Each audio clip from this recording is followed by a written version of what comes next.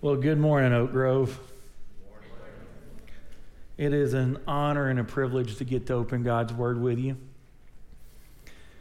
Let's ask for His blessing on this time, and then we'll dive right in.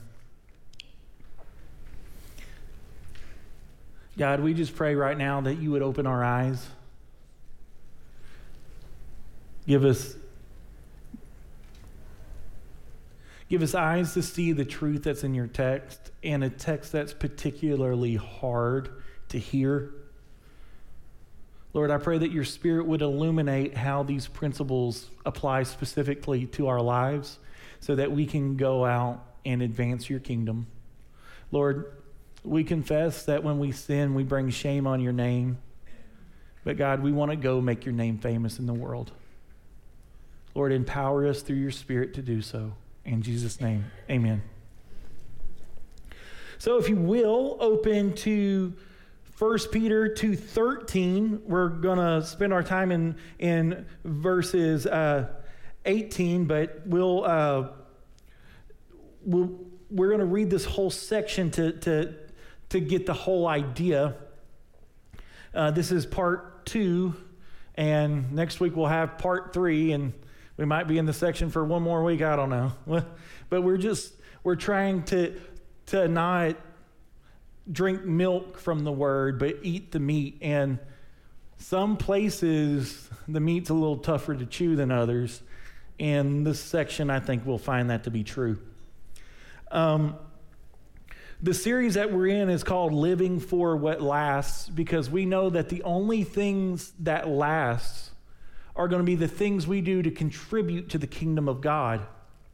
And we want to give our lives to these things. This is a continuation of last week's sermon about suffering. Last time we met and we looked at suffering at the hands of an evil government. This week, we're picking up in verse 18, and we're going to look at suffering as servants to a master. And we live in the 21st century. We live in America. We don't have masters, but we need to affirm this truth from 2 Timothy 3:16, and it says, all scripture is breathed out by God and is profitable for teaching, for reproof, for correction, and for training in righteousness, that the man of God might be complete and equipped for every good work. Do we believe that to be true, church? If we believe it to be true, we even have to look at how we apply the principles of suffering as a slave to our lives. So here's what's true. Even when we are mistreated, we can trust that God is working all things out for our good and for his glory. So what do we do with this?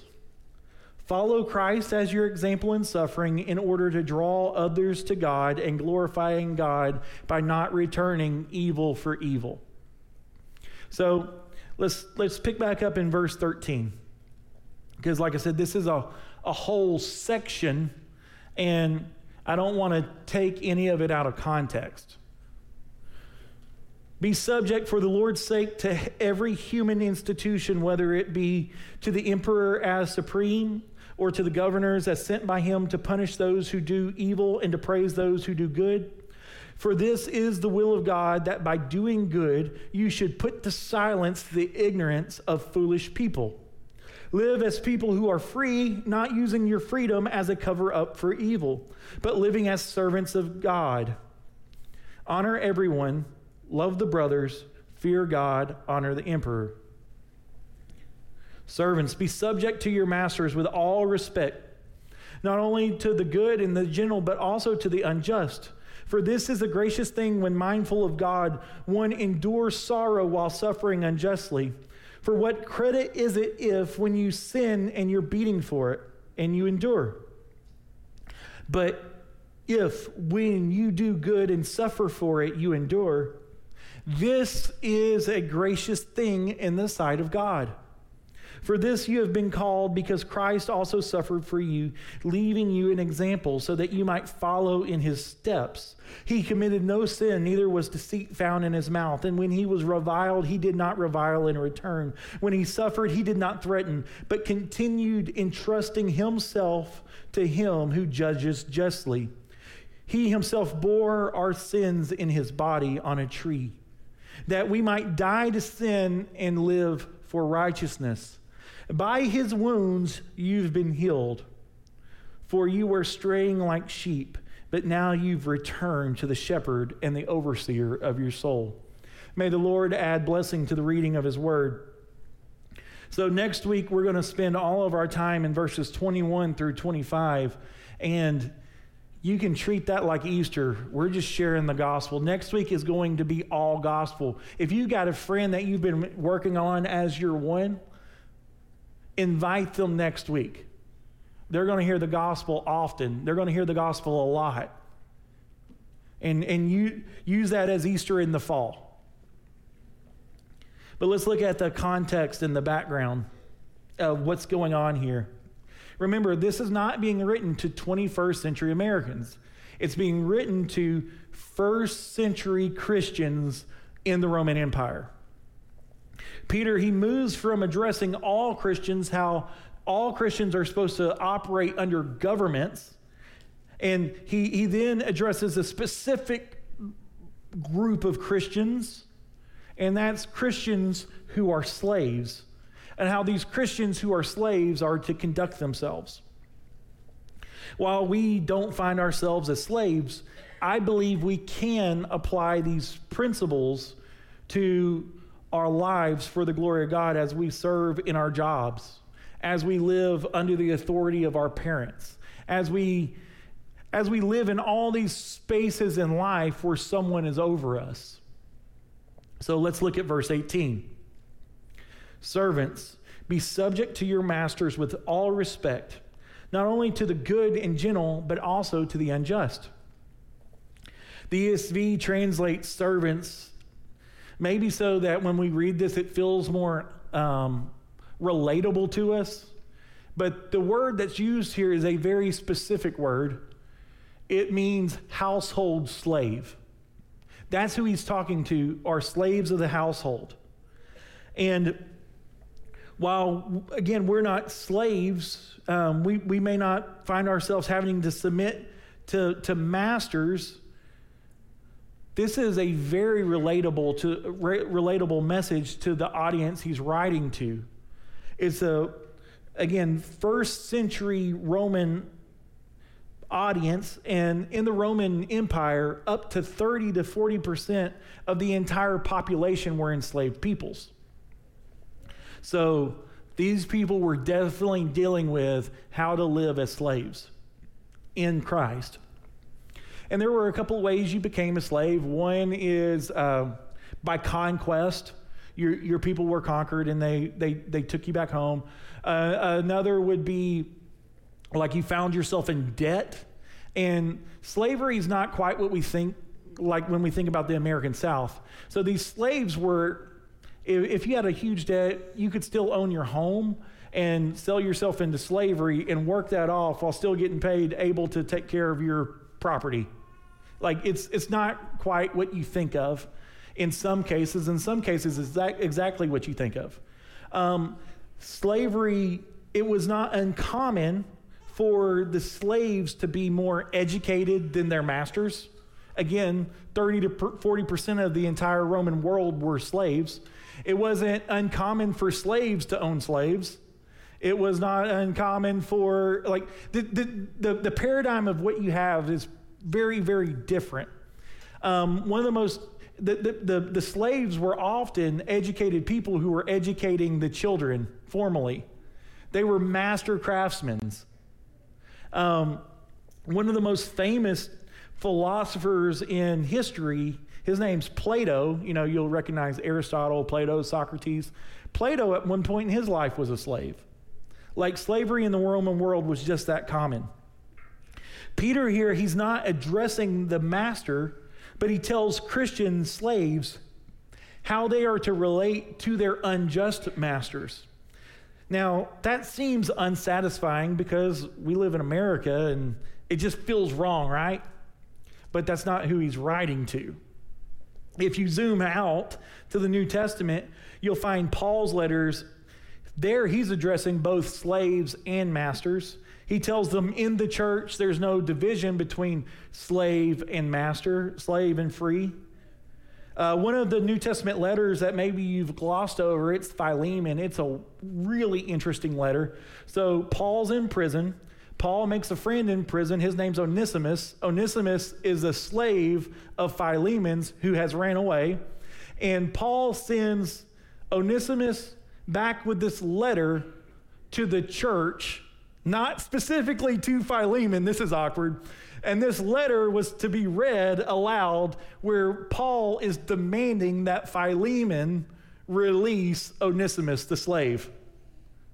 Like a little passive aggressive, right? And so just this, the slavery in the church has created a weird dynamic. And the point that the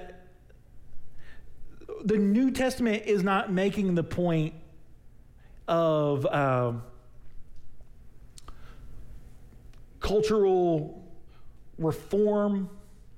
It's not making the point of cultural revolutionary like what we might want it to. Instead, these are pastors writing to people who are struggling in their lives that they find themselves in.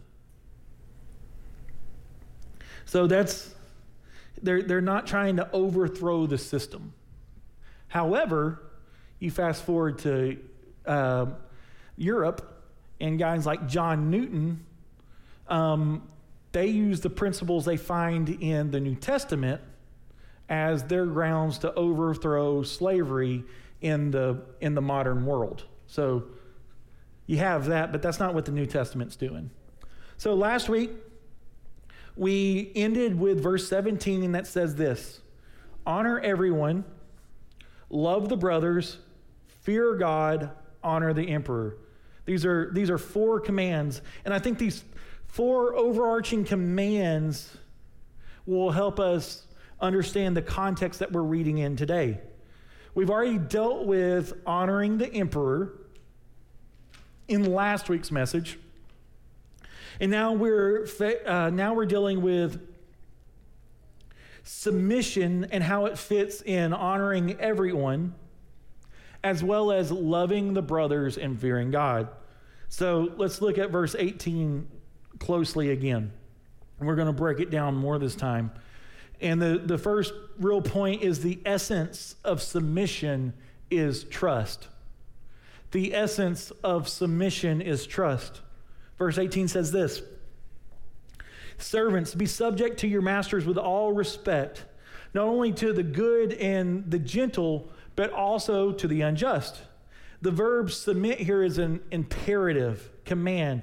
That's Peter commanding on behalf of God to his readers that they submit with all respect. It seems like strong language for God to be using for this to be such a corrupt system, doesn't it? But the command here is for servants to obey their masters, to submit to their masters with, and this is key, all respect. So why would God want this? I think it flows out of verse 17. To respect, to honor everyone, honor God, and have love for the brotherhood. First, submission to one's master with all respect honors God. Our submission to the government and to whomever is over us has everything to do with honoring God. Let me say that again. Our submission has everything to do with honoring God.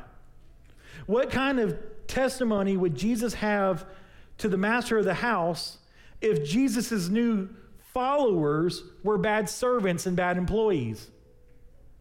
The damage that would do to the work in the name of Jesus among an entire class of people would have been horrible. And here's the thing, Jesus did not die for one class of people. Jesus died for all men. So remember, we made the case last week by submitting ourselves to those who are over us. We are really submitting to God. H.B. Charles says it like this: submission has nothing to do with that person, and it has everything to do with God. Submission has nothing to do with that person, but it has everything to do with God. Your ability to submit really comes down to trust. Can you really trust God with this? Can you really trust God that He is working all things out, even your suffering, for your good and for His glory? I know when I fight it, what I'm really wanting to do is to be in control. I desire to be the sovereign ruler over my own life. It's the same thing as, go back to the garden. The argument that Satan makes to Eve, what is it? You want to be in control? Eat this fruit. You want to be like God?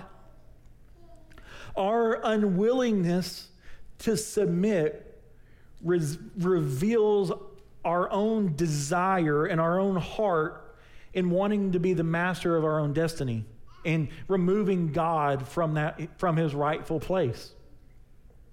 The way we trust and submit honors God, but how does it complete the command in verse 17 to love the brotherhood? Again, if you will, just imagine you're a first century Christian who is a slave, and you're a slave who is acting rebelliously against your master, whether in your actions or your attitude. He knows you have this new faith because he knows his house, and he knows all the other people in the house who have this new faith as well, and your actions cause him to punish those other people with that same faith. Is that loving the brotherhood well? Is it loving the brotherhood well that your actions cause other people to have lashes?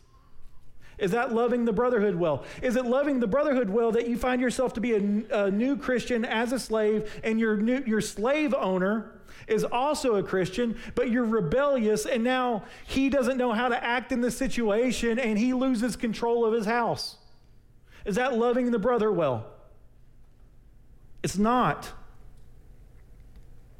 Not submitting to the master would have negative effects on your brothers and sisters in Christ. For us, claiming the name of Jesus and not doing our job well, claiming the name of Jesus and not submitting to your parents, claiming the name of Jesus and not honoring those around us, damages the testimony of Jesus. It damages our testimony to the lost world. And not just that, there's people around you living for God's glory, and when you're sinning in public, when you're acting rebelliously with your attitude in your job, it's damaging their testimony as well. It all matters. Look at verse 18 again, and we're going to look at our attitude in submission.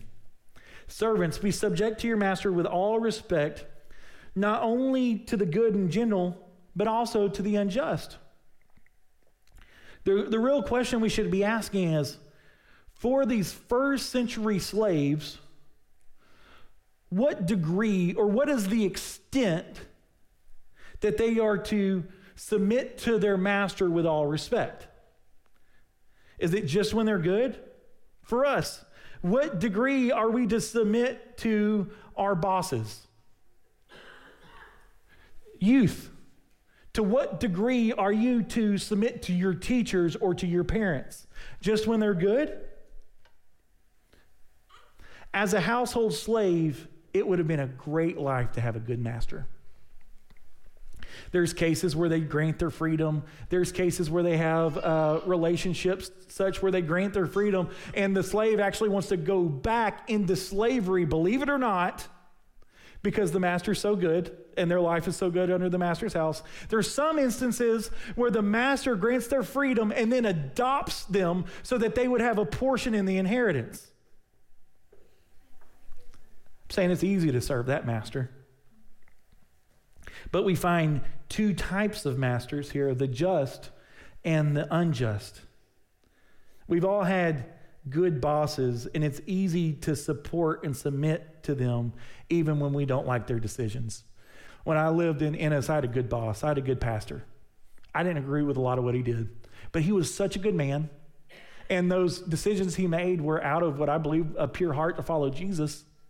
It was easy for me to submit to him and to go to bat for him and to defend decisions I didn't support because he was such a good man. It was easy. It's easy and enjoyable to serve a good boss, even when things are hard.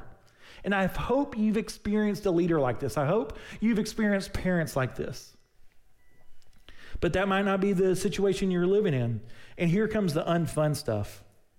As the slaves were called to submit to the unjust masters, we too are to submit to bad bosses. We don't get to opt out of submission just because we don't like them. We don't get to opt out of submission just because we claim they're evil. The character of the master was not grounds for the slave to disobey the master. A rebellious attitude and action for Peter, they were totally out of the question. The only legitimate reason a slave should deny a master is if the command given was to do evil or broke the laws of God. Thank God we are not slaves in the first century. Thank God we're born in America. By being born here, you are privileged to rights, and we don't have to stay in bad work situations. We have freedom. We get to do something about it. We get to leave.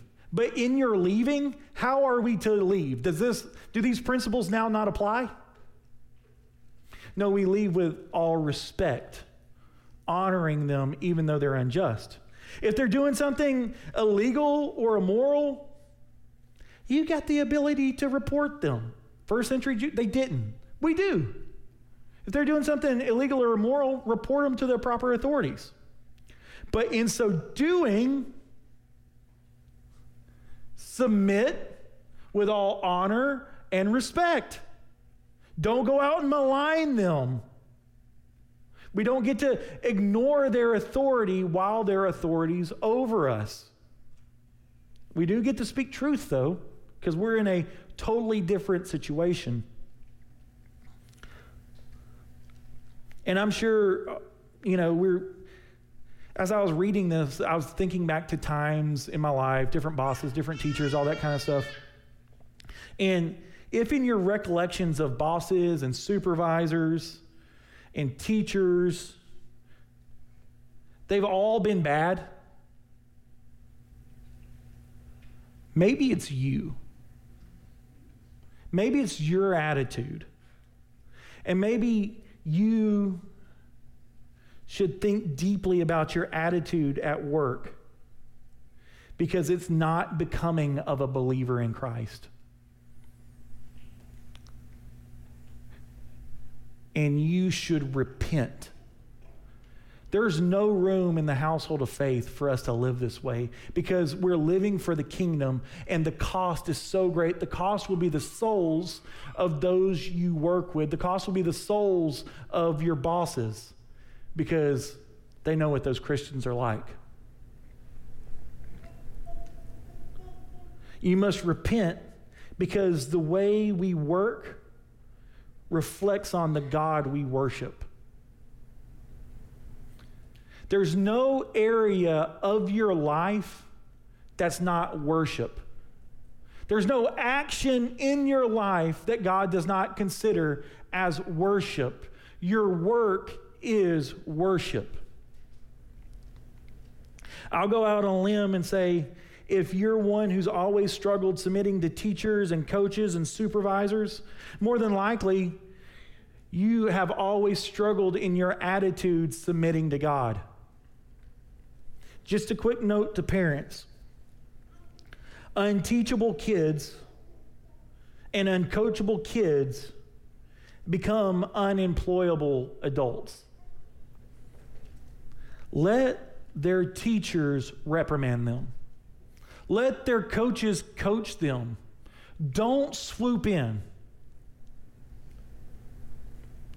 Because more importantly than them being unemployable adults, we want them to be employed by God, working for His mission and for His cause and for His purposes. And if they're unable to submit to human authority, what makes you think that they'll ever submit to divine authority? And you're creating a situation that teaches them that they don't have to submit. We want children who are sensitive to the authority of God in their lives. Submission, listen to this. Submission is ultimately an issue of worship. Is that true, church? It's not a fun one to say it's true, but it's true. Let's look at verses 19 through 20. The attitude that finds favor. For this is a gracious thing when mindful of God, one endures sorrows while suffering unjustly. It's hard to live and serve someone who's unjust. Peter understands what he's asking. I mean, read the book of Acts. What happens to Peter? He is unjustly persecuted. He's unjustly beaten. He's unjustly thrown into prison. He understands what it means to be unjustly treated. And when someone lives in this reality, Peter, he talks about their situation and he calls their experience sorrow. And it's not just sorrow, he compounds their sorrow with suffering. Some of you are living in a situation that's sorrow compounded with suffering. And living in hurt physically and emotionally. It's all consuming. I've never been a slave, but I've been hurt. I've been in bad work environments. And you know, it just gnaws at you. It becomes what you think about all the time. It eats you up inside. But when we're mindful of God and suffer in submission to God in both our attitude and our actions, this is a gracious thing to God. This is an honorable thing to God. Look at James 1:2. It'll be on the screen. Count it all joy, my brothers, when you meet trials of various kinds, for you know that by testing your faith, it produces steadfastness. And let the steadfastness have its full effect, that you might be perfect and complete, lacking in nothing. So I'm just going to put a pin in that just real quick. I think so many people's faith falls apart at the first instance of suffering because they were never told that in Christ they were going to suffer. Look at verse 1. It says, count it all joy, my brothers, when, not if, when you meet trials of various kinds. The popular Christian teaching of the day says that if you're in Christ's will, you will not suffer. The Bible tells us differently. When we're in Christ's will, it's likely we will suffer. So when that first real suffering comes, when we lose someone we love, when we lose a job, when something happens, don't be surprised. It's not if you suffer, it's when you suffer.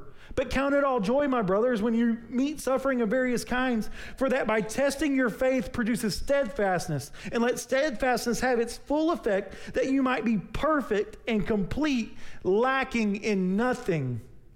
God uses your suffering to do his sanctifying work in you. God uses our suffering to conform us into the image of his Son. And while suffering's not fun, God doesn't waste it. Look at this. He tells us he doesn't. We get a credit for it. Verse 20.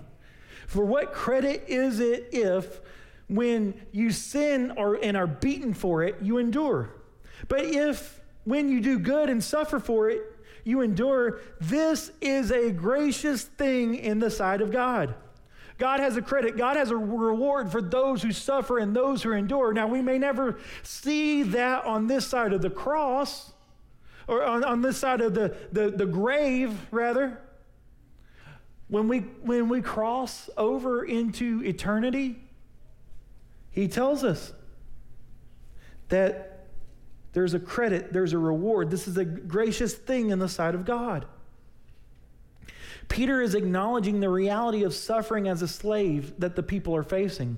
The master had the ability to beat or give lashes when they had done wrong, but Peter's over here, he's like, what benefit is it when you do something wrong and you get beaten for it? But if you endure being beaten for not worshiping the family idols, there's a credit for that. There's a reward for that. That's a gracious thing in the eyes of God. Or if your master has a way of cheating people, and you know that Proverbs tells you that it's a sinful, God hates unbalanced scales. So that you go and you fix the scales so that he deals rightly with people, and you're beaten for it. This is an honorable and gracious thing in the sight of God. In the eyes of God, suffering in these ways are honorable. In the eyes of God, suffering in these ways, there's a credit. But if we're beaten for nothing outside of existing in the master's space and treating him with honor and respect, this is an honorable thing in the sight of God. Enduring out of love for God in your attitude and in your submission comes with favor in God's eyes. Again, we're not slaves. We're not being beaten by your masters. If you're getting beaten by a master, come talk to me. We live in America. We can take care of this. Like, this is not where we live. But you might be a student or an employee, and the principle still applies to you. You might be a student who gets an unjust grade or given an assignment that requires you to support Darwinism or some LGBTQ stuff, or wants you to define marriage like against God, and you decide, you know what? I'm going to define marriage how the Bible defines marriage. I'm going to follow God as God has showed me. That's a gracious thing in the eyes of God, but you're also going to receive a 0 for it. You're probably going to fail for it. And that's suffering that you receive, that your GPA is going to get hit. It's a gracious thing in the eyes of God. And here's the thing. Take a stand for what you believe in. But Christians, stop whining. America, when Christians face suffering of the most minute kind, we just cry about it. How about planting our feet firmly on the Word of God, declaring what's true, and acting honorably with respect? Take that 0. You're going to be honored for it. I remember in high school, I had a substitute teacher in English. And in a small town, you have the same substitutes all the time. My town was smaller than this. And he knew I was a Christian from prior discussions. And on this day, he corners me in front of the class and he starts questioning me about God and acting like I'm stupid about believing in God. And I start trying to defend my position, and he's just talking over me. He's older. He's got all the quick atheist quips and the things that they feel like are hard for Christians to answer. And I'm trying my best. And finally, I have enough, and I tell him to stop talking to me. And he just presses in harder. And I respond wrongly. I get angry and aggressive and tell him what I'm going to do to him if he doesn't get out of my face.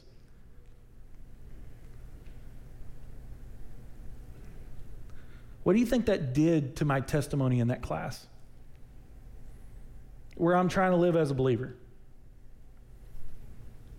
I defamed the name of God. What do you think I did in the eyes of that unbeliever? I defamed the name of God. I hurt my testimony. I hurt the testimony of Jesus.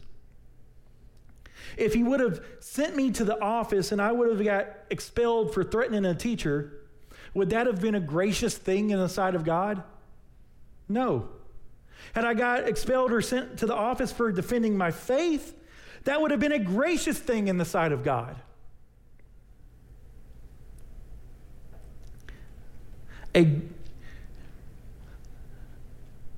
If you get fired for sharing your faith at your job, that's a gracious thing on the side of God. If you get fired or if you get reprimanded for not fudging on the numbers like your boss wants you to, that's a gracious thing in the eyes of God. If you get fired or you get something in school happens to you because of your faith, we don't live in the first century. We have a thing we paid for called the ERLC, the Ethics and Religious Liberty Council, and we as Southern Baptists contribute to them, and they have lawyers on deck to send to us to fight that battle. But there's going to be a measure of suffering in the waiting. And we have to suffer with respect and with honor. Finally, look at verse 21.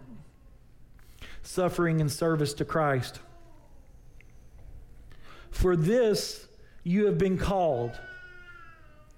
The question should be, for what have I been called? Because Christ also suffered for you, leaving you an example so that you might follow in his footsteps. We want to apply WWJD to everything but this. For what have we been called? To suffer as Christ has suffered and walking in his example. Jesus is known as the man of suffering, the man of sorrows. He suffered at the hands of evil men. Jesus, before he came to earth, he was God. He reigned in heaven. He's the second person of the Trinity. He had all the privileges and all the rights of God. And he set his rights and he set his privileges aside, became a human, and was born in a manger. He was born in animal stalls. This perfect one lived a perfect life and died for you and me. He chose suffering for the glory of God so that he could bring us eternal life.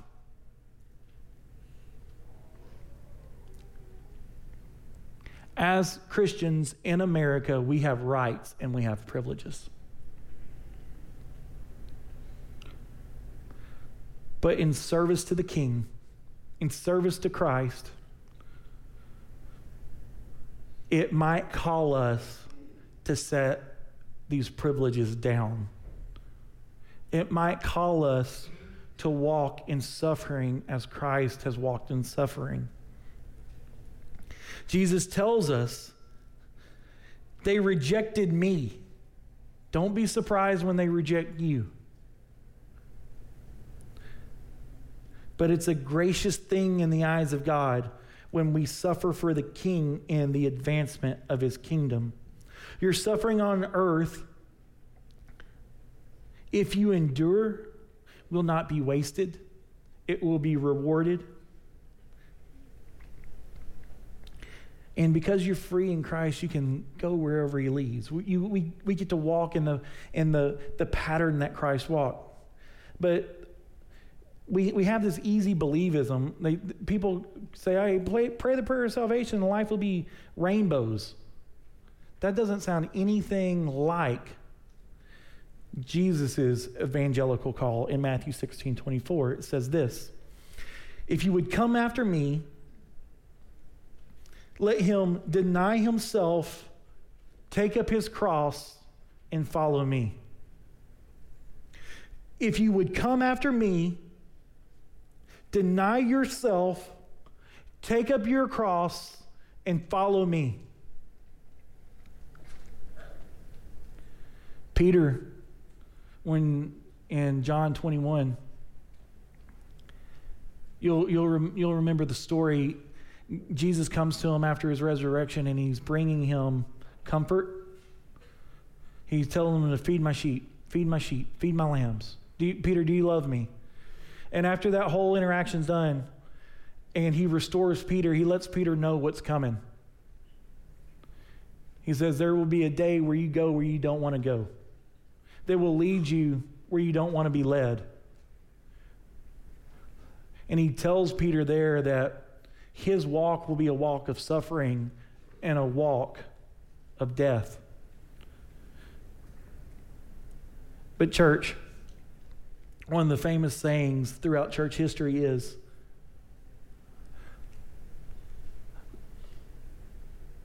the blood of the martyrs are the seeds of the church. The blood of the saints, it's the seed of the church. God does not waste our persecution. And he uses our persecution, he uses our suffering to advance his kingdom in a way that we could never understand. So here's the call this morning. If you don't know Jesus, follow Jesus.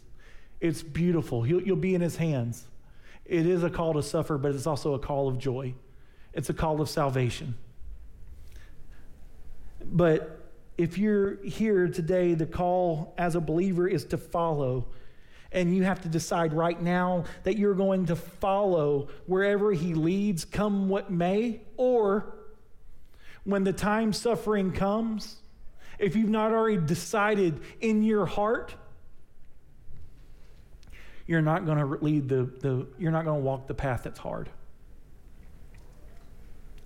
If you will, bow your heads with me.